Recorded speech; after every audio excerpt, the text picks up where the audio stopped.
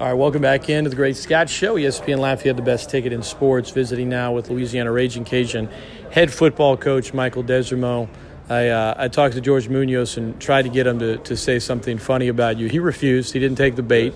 But, in all seriousness, what's it like being a head coach, having guys that coached you, that you played with in Georgia and then Lamar Morgan, just that relationship that you need in college football and that trust level, being able to be a head coach where it feels like, I know there's some guys on the staff you're still getting to know, but certainly there's some relationships there that go a ways back. It meant everything to me, and there's a bunch of different schools of thought on it. Some people are worried about the dynamic of can they handle me being the head coach now. It's not really an issue for me. I want people that I trust to the core and people that I know are about the right things. And, those two guys that you just spoke about in particular, they're real guys. They're loyal to the end. And we've got that type of staff. That's what makes what we do so much fun, and it makes it easy to put the work in, do the things that we do because we feel that way about each other. In terms of the signing class, I know, excuse me, a lot in the early signing class for on actual signing day, which we're recording at this time. Folks will hear it the day or two after. But what about preferred walk-ons? How many guys do you think are getting to campus and that at some point will be on scholarship but just aren't officially part of this class? Well, with preferred walk-ons, you never really know how it turns out as far as the scholarships go. That kind of happens down the road as they kind of make their way into the program. You see if they pan out the way you think they will. So basically, we get to carry 135 people on the team. And this is a good question that you ask because people don't understand fully. So 85 can be on scholarships. That means you can have 50 walk-ons. For us, it is incredibly important to get the best walk-on candidates that we can get here. The way that we practice and the way that we believe in development. Whenever we're in fall camp and spring practice, every single person on our team, they practice every day. They get reps every day and good on good periods and team periods and things like that. And so for us, it's critical to have the best walk-ons we can get. What's helped us is the fact that we've put so many on scholarship and have continued to do that. To put a number on it, we got a bunch of them on the team right now that are great walk-ons that have a chance down the line. But we're going to get to our 135 some way, shape, or form. And, we recruit these kids.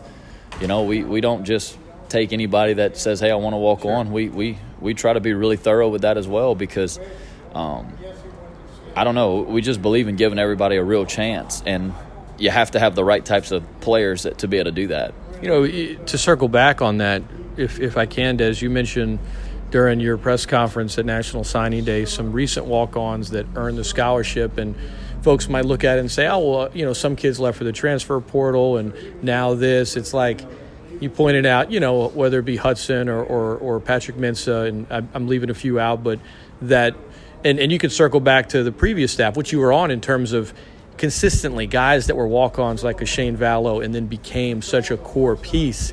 It's you would like to say, well, it's like that at every college football program. Some more than others. At this program, it seems to be the case, though.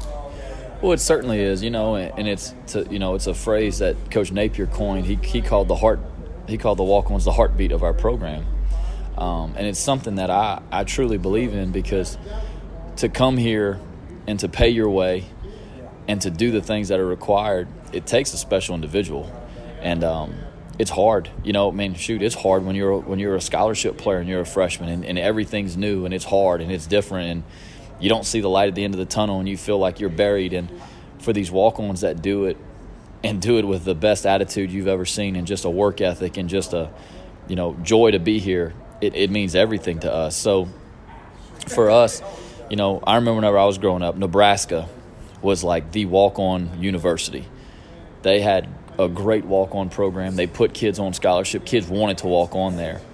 That's what we want this place to be, for kids that that we recruit that we think are good enough, and maybe the numbers don't work out, however that goes. We want kids that maybe don't have offers that they feel really confident in going and signing scholarships to come and give us a chance. And you have to reward the ones that deserve it, though, to continue to do that. And for us, that's a huge point of emphasis for us. As a staff, we sat down when we had a couple guys leave and said, look, I said, I think these guys deserve it. And everyone on the staff, said, heck yeah, let's, these guys absolutely deserve it. So it's something we've done and something we'll certainly continue to do. Coach Michael Desormeaux, our guest, ESPN Lafayette, the best ticket in sports. In regards to the actual class, we've covered it online and folks can go and read up. I'm not going to ask you about each individual kid. I know you've talked a lot about it, but the transfer portal, you pointed out, listen, because of the COVID year and the, quote, super seniors, there weren't maybe as many openings as people thought. Aside from that, how much did the transfer portal, if at all, impact this signing class in your mind? Was there any different direction where if transfer portal isn't, I guess, what it currently is, do you think the class would have been different at all, or is it kind of what you expected? I really don't for us. The James Ohamba, who we took out of the portal, he was a grad transfer. He'd have been available. Right. Regardless, right. Correct. We took a junior college transfer. He'd have been available. And then we signed up a bunch of really, really good high school players. So it didn't really affect us a whole lot. Obviously, it was negatively affected us, right, with some of the attrition we had. It was just more publicized this year. Every year you have kids that leave the program that you really don't want to leave. This year the transfer portal was a hot topic. It'll continue to be. But it's just something that we're going to have to adjust to and live with because that's the nature of it at this point. But for us, where we had immediate needs and felt like we had impact players, we took some transfers. But, I've said it and I believe this to the core.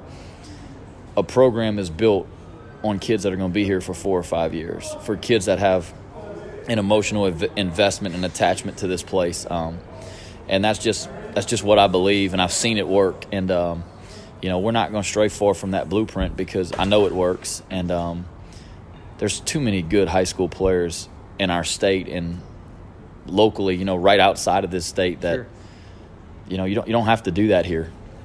Continuity in sports is, I don't think you could put obviously a price tag on it, for lack of better words. And I think continuity anywhere, but I'd even say at a strong G5 program like UL that finished 16th in the country. And, as you said, certainly it helps in recruiting when you walk in with the longest winning streak in college football.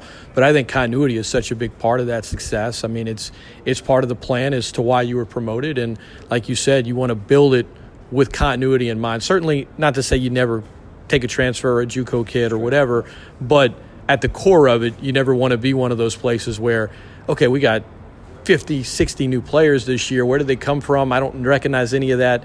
That's not what you guys are doing here. Y'all are trying to build it at the foundation with that continuity in mind.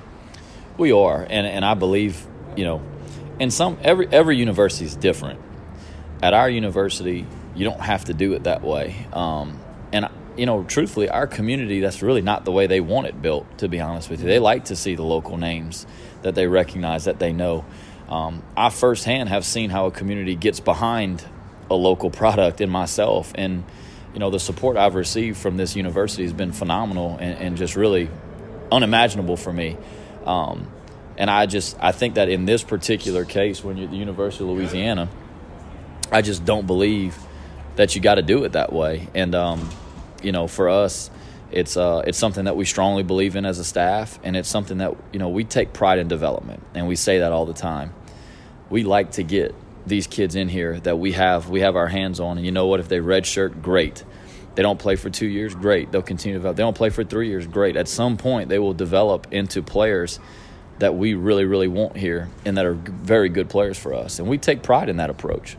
Coach Michael Desormeaux has been our guest.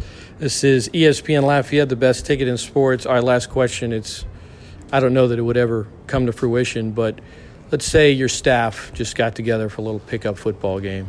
All right.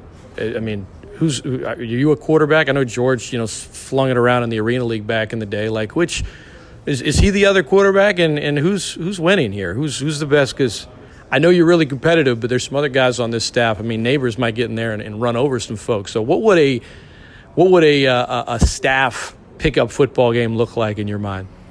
It would probably be more physical than a two-hand touch game should be, with guys like Neighbors in there and Lamar Morgan.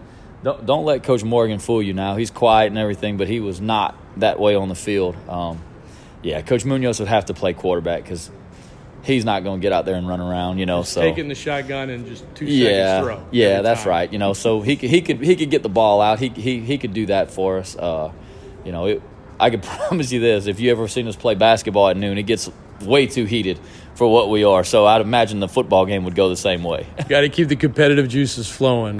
Mike, appreciate the time, man. I know that with signing day wrapped up, you have a few days off, probably the first time in, I don't know, since last summer. So enjoy it. I know you're going to be hanging out with your family, but all the best, man. We'll talk to you down the line.